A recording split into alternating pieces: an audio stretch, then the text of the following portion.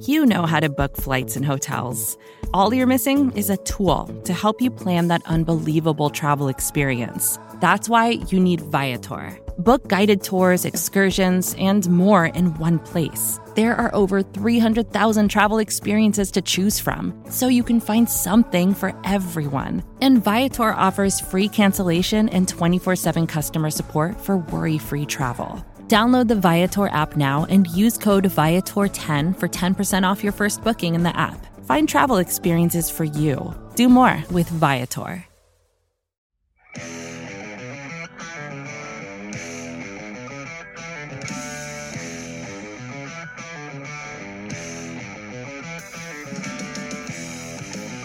Hello, everybody, and welcome to the Talking About podcast. I am your host, as always, Daniel Olinger, joined by Sean Kennedy, and joined by Dan Volpone of Liberty Ballers as well. How are you doing, guys? Doing well, Daniel. I'm glad to see we are back to having a guest. Happy to have Dan on with a little bit of a crossover episode, the Gastroenteritis Blues. What do you guys call yourself? Tri-hosts, or are you all co-hosts, Dan? We're all, I guess, co-hosts, but no one's ever put a name on it. I don't think we're even formal enough to have named it at this point. All right. Yeah, a lot of exciting rumors in the NBA right now, and of course, James Harden is foremost on Sixers' mind. So, of course, you guys are going to talk Northwestern Pitt.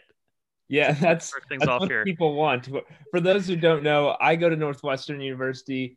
Dan goes to Pitt. They played a basketball game last night, and just for a brief recap for those who didn't watch it, which I can't imagine you wouldn't watch such a high-quality basketball game, but if you didn't, they started off I think the first, I want to say 10 minutes of the game, the teams shot a combined like 10 of 50 from the field, and Northwestern had like a 15-point lead at one point. They led for the first 39 minutes and 55 seconds, and then in an unbelievable fashion, gave the game away and lost the game 71-70 to Pitt at the end.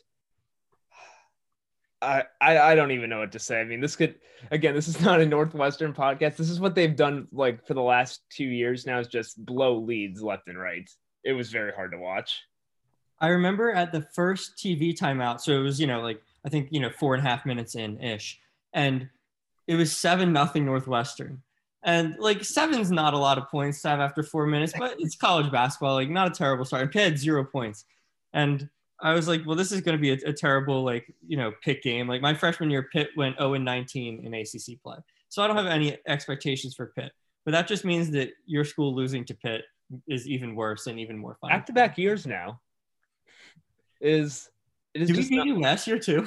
I think they played in the, what is it called? The Fort Myers tournament down in like Florida or something. Okay. And they beat them there.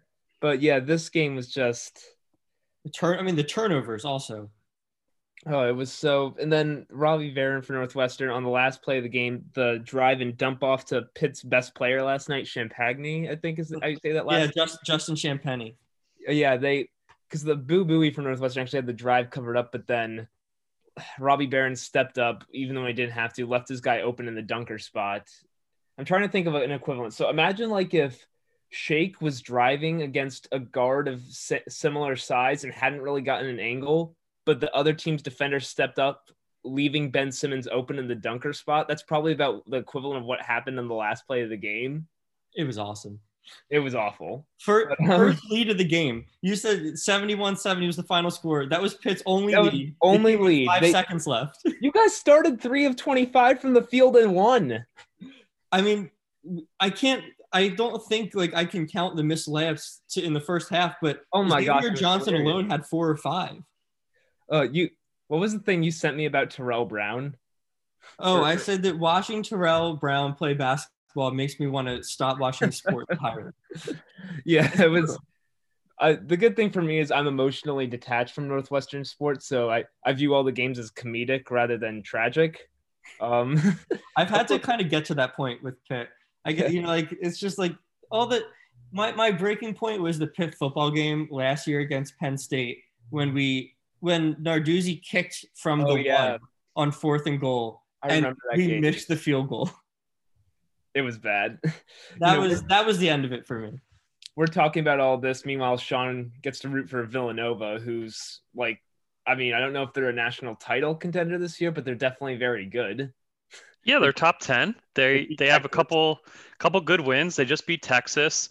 Their only loss was a game against Virginia Tech, who's another, top 20-ish program that they wasn't even scheduled. They just decided, hey, we're both in Bubbleville. Why don't, since we've already cleared protocol and we happen to be in the same place, let's play a basketball game, which is, it's like very AAU-esque. If like a team cancels, you just kind of figure out who else is in the gym that you can play when you're at a weekend tournament. So it had that vibe. So wouldn't put too much stock into that. But yeah, they're looking good. They got James Robinson Earl, seems like Jeremiah Robinson Earl. Oh yes, sorry. It's a great name. It is. Seems to be the next in the long line of rangy forwards that come out of Villanova. His shot has to improve a little bit if he's ever going to be I like his shot a lot. I think he has really good form on that. He does. It's projectable. I think he just has to kind of hone it at the next level if he's ever going to be like a true stretch four-ish kind of player, I think. But yeah, he looks good. Gillespie's, the typical Villanova guard who can shoot and do all the little things.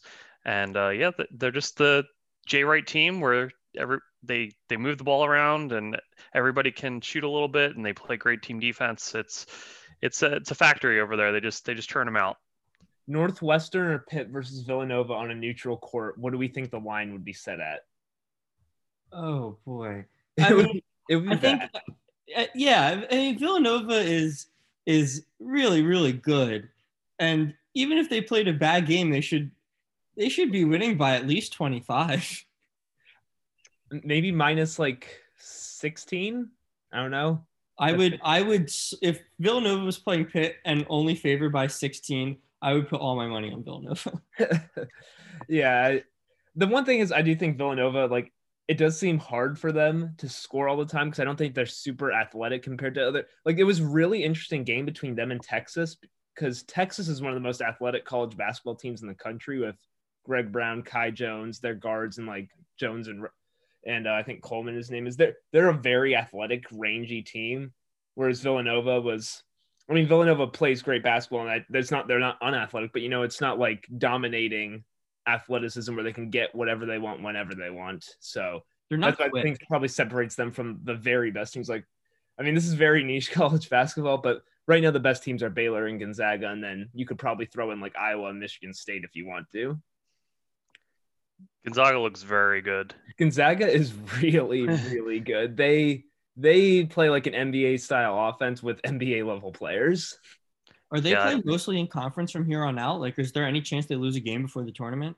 Yeah, so because they were supposed to have the huge game against Baylor that got called off due to COVID concerns, and they just had another one versus Southern called off. I think they're supposed to play Iowa at some point, which kudos to Gonzaga for scheduling teams like Kansas, Baylor, West Virginia, Iowa. That's really awesome just to see them go out of their way to try and take on these teams. And I do know in their conference, they play San Francisco, who beat Virginia in that one game and is actually a pretty good team. So like their conference can give them some troubles, but no, they are a very good team. Like, and Jalen Suggs is going to be I think a very good NBA player in the future, as guys like Corey Kispert on their team. So Dan, I think that since I know we didn't actually make a bet, but I feel like in my own head we did. And since Pitt won the game, I feel like you now need to, on your next big board after the season or whenever you make another one, have some kind of addendum that Au'Diese Toney is also an incredible player and that you love him. Well, okay. Is Au'Diese Toney a better player than anyone of the 15 guys on the Sixers roster right now? Right now, we're going forward. Oh God, no. Yeah, that's what I was saying. Like, no, it's sad because he's my favorite player on the team, mostly because he plays hard and he's a guard who can rebound, which is like pretty fun. He's a good athlete and stuff. But no, he actually he's been like shooting pretty well, but his shot looks ugly. Oh, I'm getting a call. All right. His shot looks pretty ugly, and No one. I mean, I don't watch a ton of college basketball, so I wouldn't even be the best person to ask. Like, I don't even watch all the pick games. But no, I haven't seen anyone. I haven't seen him on anyone's radar in any kind of way. Yeah. Funny enough, I just remember this right now. I can't remember the specific familial connection, but I think it might have been my dad's cousin played for Pitt. Oh, really? Yeah, I definitely had. There's someone in my family tree who played basketball at Pittsburgh for 4 years. I know that much. Well, that's cool. I would need to ask more about it to get the specific details, but I know that part's true. Well, Pitt used to be good, so that's quite an accomplishment. Yeah. Yeah, Northwestern's only made the tournament once in 100 years. So say if I was to say one of my relatives played for Northwestern, it wouldn't be quite the same thing. Was that recent that they made it? Yeah, 2017. Okay, I thought I remembered that. Yeah. Yeah, cool. It was a big deal. Every year for about 15 years, every beat writer was rooting for Northwestern because about half of them went there. So you had a outsized amount of like Twitter coverage about what Northwestern was doing any year they were semi-close to making the tournament up until then when everyone finally rejoiced. They made it, and I mean Vic Law from that team, he played on the Magic, played for the Magic in the bubble, so you know it represents. There you go. So yeah, speaking of the bubble, we're going bubbleless now in the NBA, and we're going to talk about bold predictions today for little Sixers and the NBA at large. And Daniel, why don't you start us off? Give us a bold prediction, man. Yeah, I should start us off because I was the one who threw this on both of you last minute that we should do bold NBA season predictions. But and like you don't even have to fully believe it, but it should be I like that. I feel like it has to be very bold. To steal a phrase from the Ringers Fantasy Football podcast that Danny Heifetz uses. Have you guys watched SpongeBob, both of you? Oh, absolutely. Sean? I've seen it, like maybe a handful. So okay, so I'm aware of who the characters are and stuff. We want your bold prediction or hot take. It has to be bold enough to get you into the salty spittoon, so to say. Like there are no Weenie Hut Jr. takes allowed. This has to be a very bold prediction. That was too deep a cut for me. Yeah, Dan, I hope that one didn't fly over your head. No, I got you. That's So Dan had to mute himself there for a sec, but so my first one, and you guys can feel free to either agree with me on this or I've gotten mixed reactions. I've told people. Part of me is starting to think the Nets might win the East, and that I might pick them to win the East. I had that one as one of mine. Oh my gosh, this is like when we did this when we ranked the East. We both said we think the Nets are really good. Yeah, so I'm saying they'll make the finals. So okay. I don't think they're going to win the regular season because I think they're going to have Durant come along slowly, and he's not going to play back-to-backs for a bit, and there's going to be a lot of load management, and Kyrie, they'll try to do some load management because of his recent injury history. But man, when the playoffs roll around and you got Kevin Durant, who prior to his injury, you could credibly say was the best player in the world. And even now, if he's 80 to 85% of the player he's a 7-foot guy that is one of the best shooters in league history. You got Kyrie, all the big game experience and shots he's made in his career. You got those two guys. I'd put them toe to toe against anyone. And in what is a pretty wide open East, I mean, you could make an argument for about 5 different teams, I would say. I think they have as good a chance as anybody to come out of the East and make the finals. So if we're going bold predictions, I'm going Brooklyn to make the finals. So, Dan, I don't know if you still need to mute yourself for this part of the Zoom, but what do you think of me and Sean both having a lot of confidence that – because I agree with most of what Sean said. I think the Nets – there's a good chance that they just might be the team in the East this year. Yeah, I could actually go a bold prediction the other way and say that the Nets are being – I think people are too high on the Nets. I think they have some players I have always liked, but don't have, playoff experience. I think, Kyrie has been good in the past in this kind of role where he's like not the best player on the team. And like when he played with LeBron, that team obviously won a championship, but lately he's been hurt all the time, and his teams have been worse when he's played. That was with Boston and with Brooklyn the last couple of years. So it wasn't even like a team specific kind of thing. And then I'm not confident in Durant is obviously, if he comes back and he's perfect, he's a top 3 player in the league. But if there's no guarantee that a 30-something-year-old comes back from a torn Achilles and is just fine. He could still be a top 10 player, but he might have lost some kind of a step. And top 10 versus top 3 is the difference between getting that team over the hump or maybe being like a 3 or 4 seed losing the second round. Yeah, I'm just thinking of it from like, they were still without Durant and Kyrie. They did not have Durant last year. They did not have Kyrie for a significant portion of last year. They still were a solid enough team to get the 7th seed. And even though they got swept by the Raptors, they weren't really embarrassed by them. They kept some of those games close. And then you throw into there, theoretically, a player in Durant who I think I would say top 15 all-time player to me personally. Someone who possesses the most important skills in basketball and creating shots off the dribble, no matter how difficult they are, and just how much he offers at that height with his level of skill. And then someone in Kyrie who you can say that they played better without him. The 2018 Celtics, the 2018 Eastern Conference was one of the worst conferences ever. Like, neither of those. Whoever made it to the finals of the Celtics or Cavs that year was going to get swept by the Warriors or Rockets because they were both bad teams. And then 2019 was the weird Celtics chemistry, or 2020, he barely played. I'm not really taking that too seriously.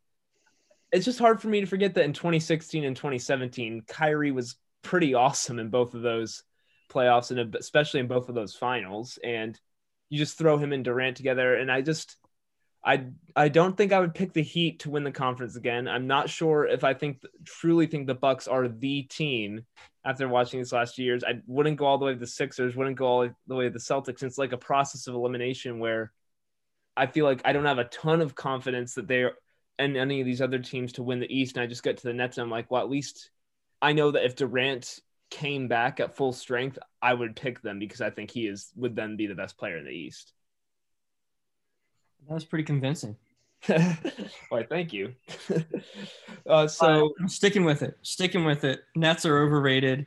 But hey, I do this every year in the playoffs. Also, one of my favorite part about NBA playoffs, I love to fully lean into the as soon as a team loses, they're frauds. Heat lost in the finals, frauds. Only one team cannot be a fraud in the league. Everyone else, they're equal losers to me. That's how it goes. I love it. Sean, so we kind of shared a bold prediction on that one. Do you have a second one coming to mind right now? Yeah, so I'm going to say that Shai Gilgeous-Alexander makes the All-Star team. Ooh, there. See, I thought you were going to say most improved player, and I would have said that's not really bold, but All-Star. Right. Yeah. Most improved. I don't feel like that's really bold. I feel like he's right in that. He's got. I don't know if they list odds on most improved player anywhere, but I would say. Favorite. Yeah, he would have to be, if not the favorite, one of the top 2 or 3 favorites. He's right in that wheelhouse of second or third year guys making the leap, and just fits the profile for that award. But I'm going to say All-Star because we're making bold predictions, and I think the only reason this is considered bold is because the West is so stacked with especially the guard positions. But looking at his stats last year, he averaged 19, 6, and 3.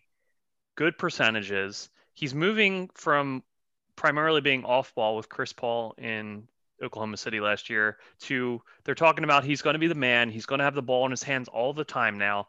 There's no way that if we continue along his current career projection, his numbers don't go up in some significant way with that additional usage that he's going to have this year. So you're looking at like a 21, 6, and 5 line, and just with those numbers, I don't see how he could be ignored in the All-Star conversation. So I think he kind of gets in like the same reasoning and role that Brandon Ingram made the team last year, where it's young guy just putting up really big stats on a not so great team. And I don't think the Thunder I mean, they're not going to make the playoffs because the West is so incredibly tough. But I think they're going to be a little better than people expect. I don't think they're going to be down in like the true dregs of the league. They have a savvy veteran at center. They do. I was going to say that the more bold prediction is that Shea makes Al Horford cool. Oh, that's just nonsense. It would get me into the salty spittoon. That is a bold take. Like Shea makes old man Al a cool guy. Al's cool he's the dad cool, like dad humor. I like that. That's the kind of cool vibes that Al exhibits in my mind. But yeah, so Shea's going to put up big numbers. He's going to get a lot of buzz in like that most improved conversation that we talked about. And from going bold, I'm saying he's making the All-Star team. I like Shea a lot. There's a lot like there's very few in the anti-Shea Gilgeous-Alexander camp. He's generally a fun player to watch, but I do think there is something to he's probably better as a secondary guy than as a primary creator. And I'm not sure how successful your team can be going forward with him as the guy. Like, if you told me like over under on him all-star appearances for his career, I'd probably stop at like 3.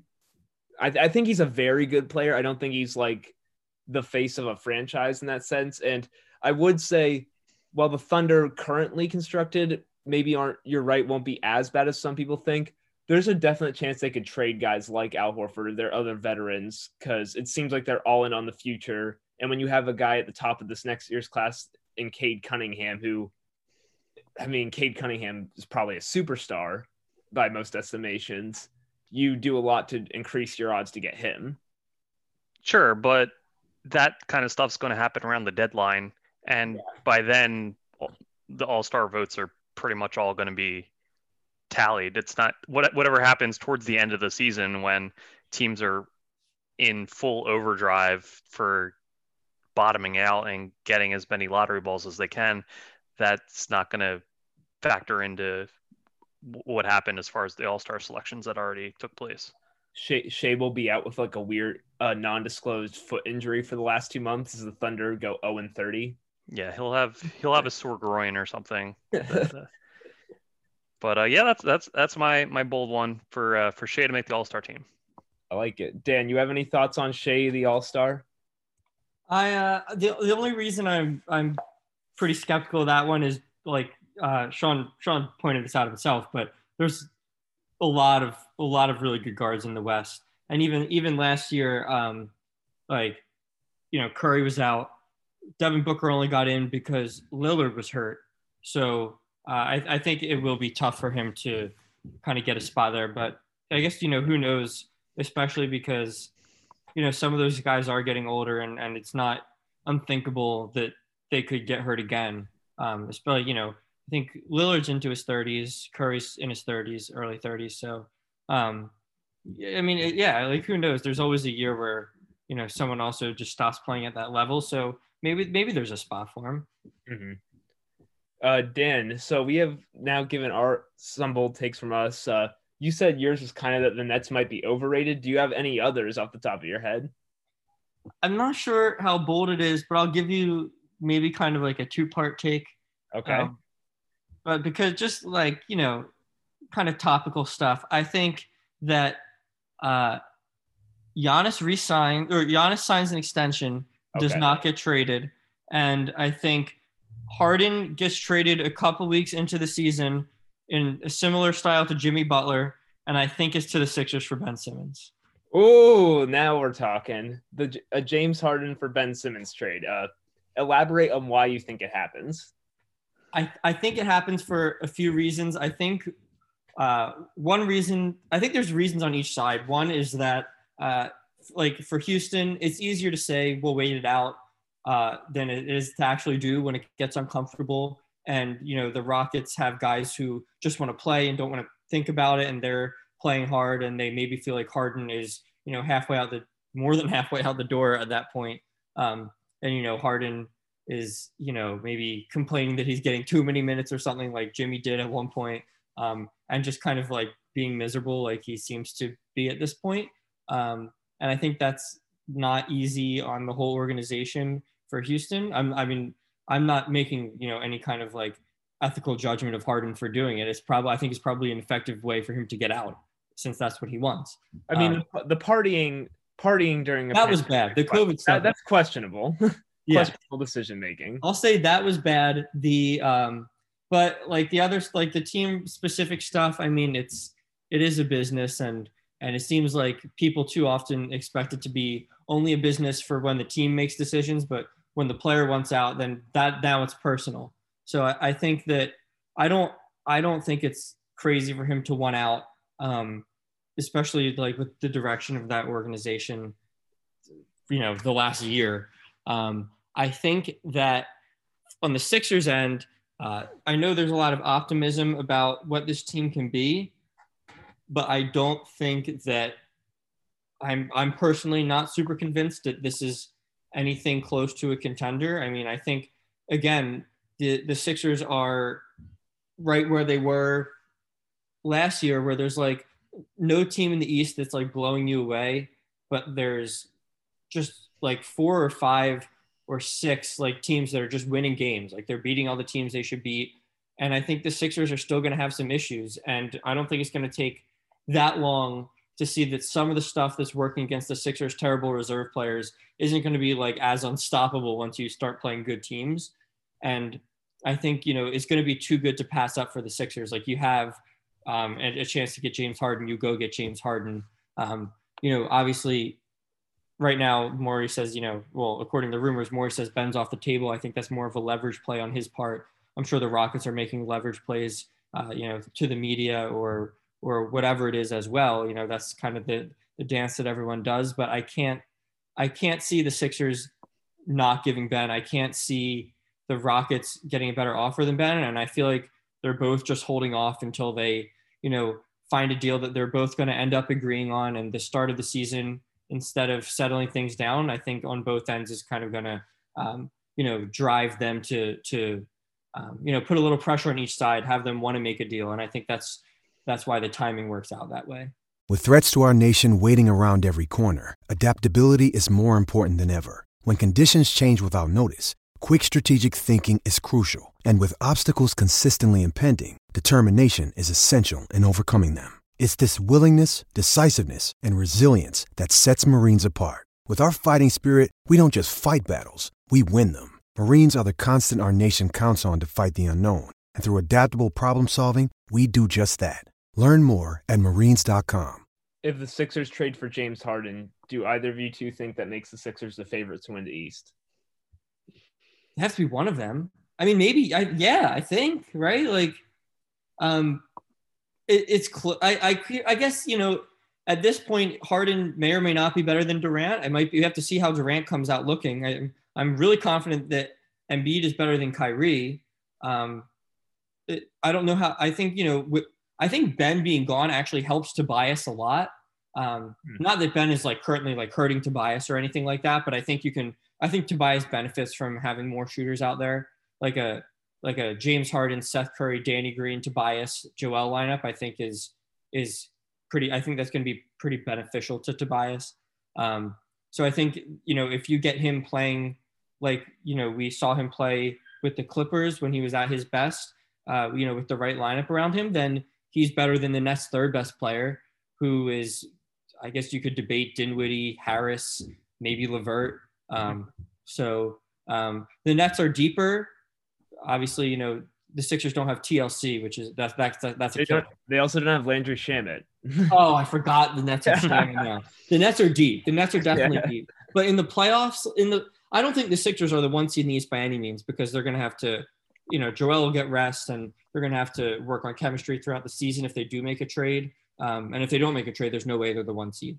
But I think when the playoffs comes around and depth isn't quite as important, I still trust Daryl to, find pieces around the edges, as he's always done well, whether that be, at the deadline, or maybe he's already confident that he's done that with some of these guys he's brought in. And, maybe the 9 deep is, you have, Shake and Maxey and Thibault and Korkmaz, and maybe those guys play well. So I don't think that, they're clearly not as deep, but the bench isn't necessarily a disaster. I think if they get Harden, they are the favorite, but they're like a favorite in that like there's like 5 teams around the top, and the Sixers have the best chance, but maybe like a 30% chance to actually win the East, or like a 25% chance to actually win the East because there's so many teams up there. How about you, Sean? What would you think? No, I don't think they'd be the favorite. I think they'd be better in the short term, obviously, but I still think not only would they struggle defensively more with Harden, but just losing Simmons against all those big wings that they have to go up against, like you lose him against all the Boston guys, you lose him as an option against Giannis because Embiid can't do that all the time against Giannis. So I feel like that all the offensive value Harden would provide would just be negated by Simmons's absence on the defensive end. So I don't think I would put them as like a cut and dry favorite. I think they'd be marginally better, and I'd feel better about their chances in a playoff series against anyone else in the East that they might face. But I still think they'd be in that overall group of teams where things could really go either way in any given series. Me and Sean should just start a Brooklyn Nets podcast where we talk about how optimistic we are for them this season. The 2 biggest Nets Sixers fans out there you're going to find. That's right. Yeah, I mean, and I still feel good about where the Sixers are at. I really don't think that a Ben Harden trade is going to go down, and I definitely don't think it's going to happen soon. I think they're going to wait to see how this roster looks around Ben and Joel that they've constructed. I think they feel really strongly that all the shooting is going to help them a lot and get them back to what it looked like a couple years ago when the offense was really humming. And so if it's going to happen, I'd be shocked if it happened before February at the earliest. And from Houston's perspective, they don't have to do it right away. Like Harden still has a couple years left on his deal. If he gets disgruntled and they're not playing well, I mean, that's fine. Gets disgruntled or more disgruntled? Yeah, like more like to the point where he's not playing well because of how disgruntled he is. Like you're saying like if they're worried about him, his play on the court driving his own value down, like people look and they're like, does this guy suck now? And the Rockets know, they're like, he's just like, yeah, he's unhappy, but he would be good. But, other teams have reasons to not pull the trigger. Yeah, I just think that the justification isn't there for them to have to do it immediately. They're not in a position where, oh, we're going to ruin our chances at winning a title this year. They're not winning the title this year if you're Houston. So you have to continue to take a long view and say, hey, either we're continuing to build around James or we have to get the pieces in place where we have a guy to build around.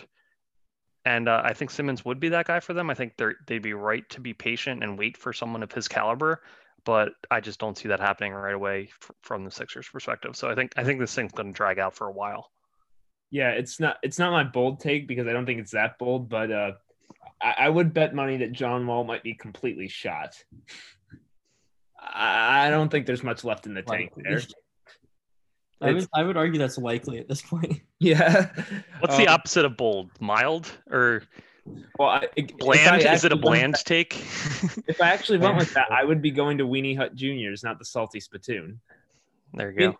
Dan gets this entirely, whereas Sean's just like wondering what the heck. It's a classic episode. It really is. It's a really good one.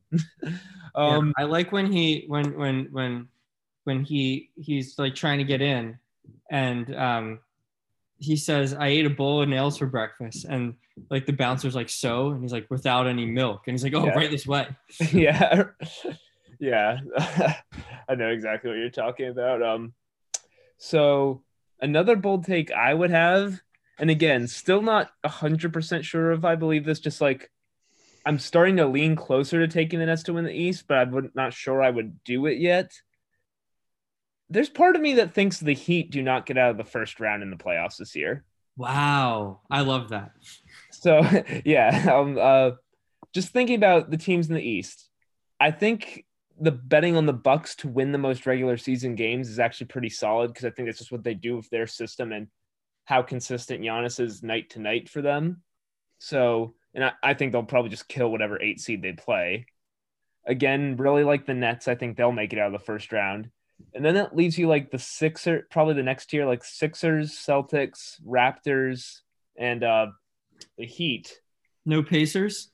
I mean, the Pacers will make it, but are the Pacers they've been swept 2 years in a row for a reason. So. I agree. I just think that regular season wise, they could be up there. Yeah, they could be up there, but like, I'm basically just thinking those are the 6 teams I think can make the second round in the East, to put it that way. And I would bet on the Sixers just higher upside talent over the Heat. And I also think the Celtics and Raptors might have more of an infrastructure to match up with different teams. The Heat were very good in the bubble. I also think things shook out in the playoff very well for them. And if you even remember in that Celtics series, I mean, the Celtics lost those 4 games, but like those first 3 losses, the Celtics honestly could have won all of those games. And I think they had leads in all 3 of those fourth quarters and really blew it. So I think there's something there.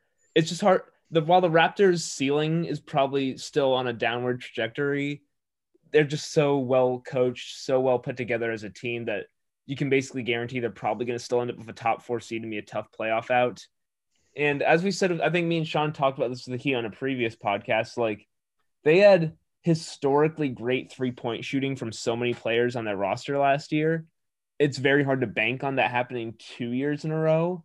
So I'm not sure, 100% sure I would say it, but I could definitely see a world where the Heat just go down in a tough first round series. Like, say it was them versus the Sixers in the 4-5. Maybe the Sixers beat them in 7.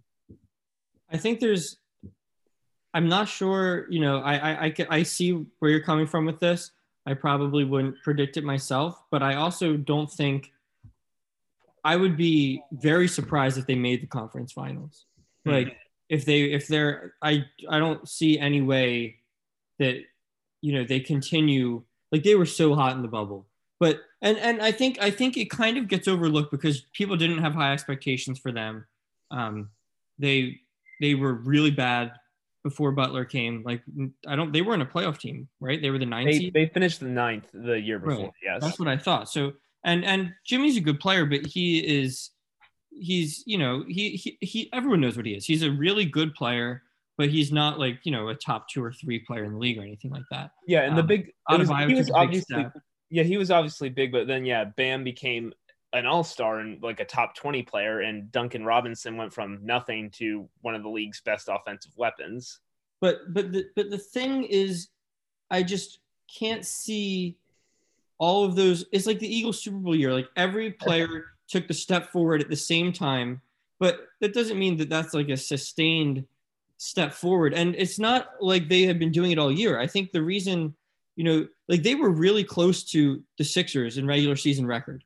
The Sixers were the 6, and they were not far behind the Heat, who were the 5, right? The Pacers had home court advantage in that series. Am I wrong? There was no home court. Technically did. Right, technically. So it's not like we're just messing around. They didn't dominate all year. Like, they were the 5 seed, and that's with everyone taking a step forward. And obviously in the bubble, they went just insane, but that's a really short period of time. And it's the most important period of time, to be fair, but I just can't see all of the pieces falling into all the right places at the exact right time for a second year in a row. That seems crazy to me. Sean, am I crazy? No, they're going to be in that 3 to 6 range, I would say. And I think from that group, everybody could beat anybody on any given night. Like, we saw both the Miami-Boston series, the Boston-Toronto series before that. Like, they could have easily won either way. Every game was going down to the wire. A crazy 3 here and a offensive foul call there, and just completely changed the trajectory of the game. If they go the other way, then everything, all the narratives about last postseason completely change. The margins were that close for all these teams.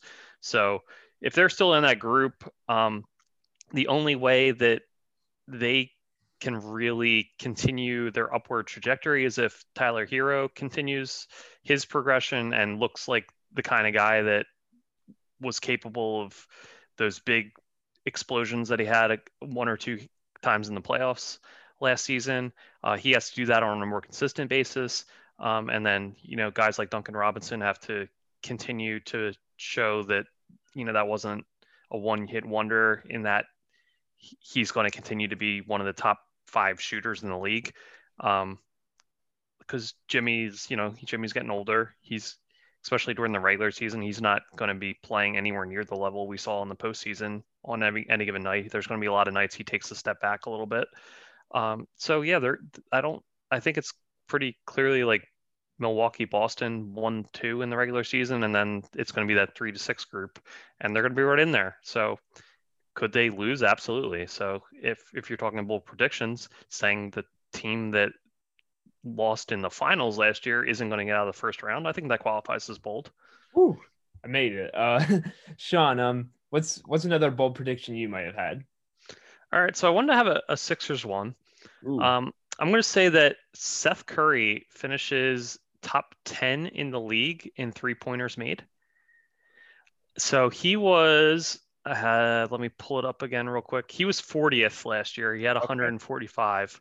Harden had 299. So he was about half behind the league leader. But he made a little over 2 a game, 2.3 a game. You need about 3 a game to be in the top 10. And he's gone from a situation where he was more of a rotation player to being a full-time starter in Philly. And I really feel like he's going to get as many minutes as he can handle. Because Are we for sure he's going to be a full-time starter and that Doc's not going to start shaking Danny Green over him? No, I think Doc's already hinted that Seth's going to be in the starting lineup. And I'm pretty confident in saying he's going to be a starter. Okay. So you're talking about a situation where they're going to want him on the court as much as possible alongside Ben and Joel, just because what he unlocks for them with the spacing and just enables them to get their driving lanes or create the space in the post to operate simply by being on the court. He's going to be out there a lot. We're seeing in these training camp practices, they're running a lot of pick and rolls with him and Ben, him and Joel, and he's just going to be very involved in the offense, I think, a lot more than people realize. And so I think there's just going to be a lot of situations where, because of all the attention Ben and Joel both draw from the defense, he's going to be out there. He's going to get a lot of open looks, and he's going to play a lot more minutes than he did last year. And simply through sheer quantity, we know he's one of the most accurate shooters in the league. He's going to get that volume up, and all of a sudden we're going to see a jump in his numbers, and he's going to be top 10 in the league. And people are going to, really praise the Morey trade for bringing him over and unlocking him as a higher usage player. Okay, this is just a random thought I had after that, because that's all makes a lot of sense what you said. Say that your bold prediction did come true for Seth. He's top 10 in the league in threes made. He's probably averaging a good amount of points off of that too. Would you say he could potentially, just potentially, surpass Tobias Harris as the 3rd best player on the team? Is there a world where that exists? Yeah, sure. I would say if they could absolutely be they would both be averaging around like 14, 15 a game. But so this would cut into Tobias's volume then, do you think? Because Tobias averaged like 19 a game last year. If only he would take a 3. Oh man. No, yeah, I was just trying to think, like, because if he makes that kind of improvement, the Sixers should be very, very good. Because I mean, Seth is already a good player, but yeah, it is tantalizing to think of just how good can he be providing spacing for the Sixers when you already have 2 interior threats like Ben Simmons and Joel Embiid. Yeah, so I mean, I know he's not going to be a primary option, but could he be in that like Duncan Robinson, Bertans type role where he's just open all the time and just he has the green light to just jack shots because everyone knows that's what's needed for the offense, to have a guy that is willing to take those shots right away, just so that defenses have to account for it, and that can open up things for Joel and Ben. I think that's a pretty realistic scenario, and just given his accuracy, that the numbers will follow. Mm-hmm. Yeah, I mean, the one thing I would push back on with that is that Bertans and Robinson can get off more threes because of how tall they are at 6'8" and 6'10", whereas what is Seth, like 6'3"? Yeah, it's a little different than. Yeah, it's harder to get them off. It's what makes those guys so good, is that at that height you don't need as much room to get off your shot with a clean look. Right. Whereas Seth, like, you know, if another team switches a 6'7" wing onto him, it's just harder to get that shot off because their longer arms are in your face. Yeah, for sure. But I don't think either Washington or Miami has.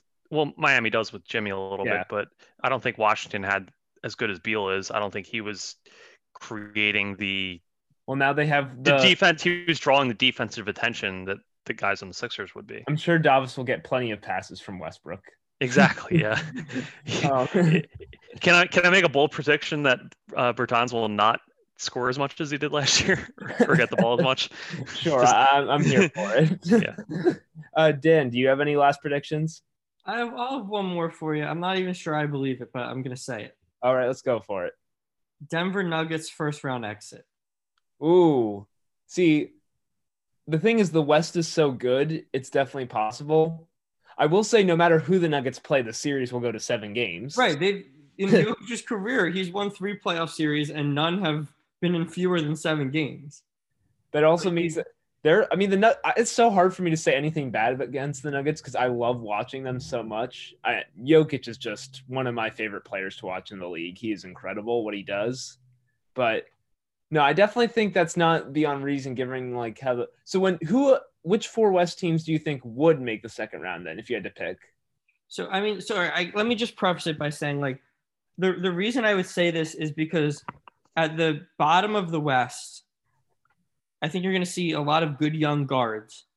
Mm-hmm. And the Nuggets defense, for at least for 4 games, was such a disaster against Donovan Mitchell. And the only reason they got by is because Jamal Murray could not miss a shot if he tried. And I think that's good. Obviously, Mitchell was hot too, but I think that that's going to be hard to sustain. And they still don't have the pieces in place to guard a Devin Booker if they get the 6, or even Ja Morant might be tough. I think Memphis makes the playoffs this year. Utah's still around. I think, the Lakers and Clippers make the second round. Obviously Houston and the Thunder are not going to this year. I guess Houston still could. If they keep Harden, there's always a chance. Yeah. I'm not going to predict them to, because I don't want to contradict my other bold prediction, which is great Harden. All has to be in the same universe. Yeah. So you don't think Ben Simmons? You don't think Ben Simmons carries them to the playoffs? Oh yeah, this is a good one, Sean. I don't think. Believe it or not, I'm not excited about the Ben Simmons John Wall fit. Again, does John Wall does he play 10 games even? John Wall was not good before his last set of injuries. The running joke was he ate himself out of the top 20 players in the league, so he came back like 15 pounds overweight. But maybe he can shoot now. You never know until you see it. We say it about Ben Simmons every year. I think that John Wall deserves it as well. Maybe Boogie's knees still work. Yeah, maybe he got the Bynum Germany surgery. How many jumpers in an open gym does John Wall drop on Instagram? That's the real key here. Someone's gonna have to look at. Someone's gonna have to give us the metrics on that. But my 4th team, I'll go with. I think I don't think Phoenix is a top 4 seed, but I love the Chris Paul pickup, and I think they win a playoff series. So Suns, Lakers, Clippers, and who else would you say makes the second round? Suns, Lakers, Clippers, and Jazz. But I think the Jazz play a tough series against Memphis.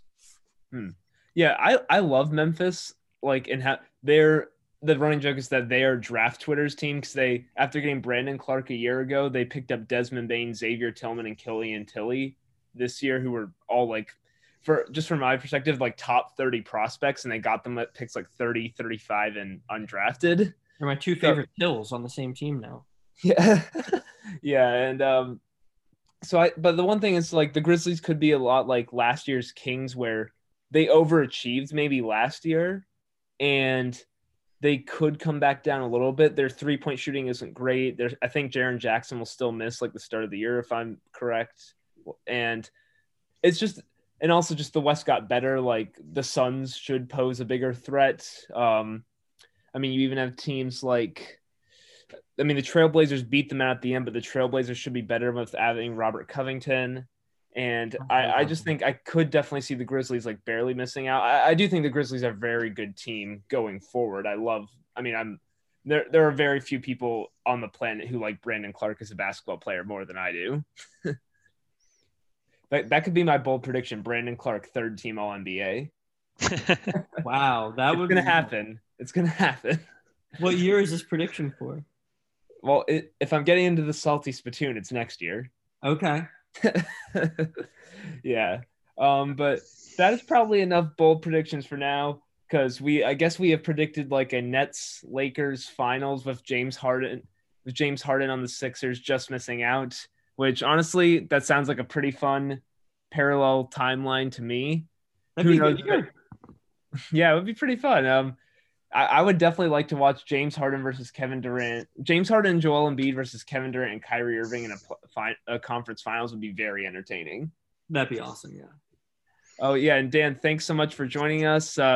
Thanks for going easy on me generally over that Northwestern Pitt loss. It was rough, but again, I'm emotionally detached from anything my college sports teams do at this point. And Sean, thanks for putting up with the Northwestern Pitt talk there at the beginning.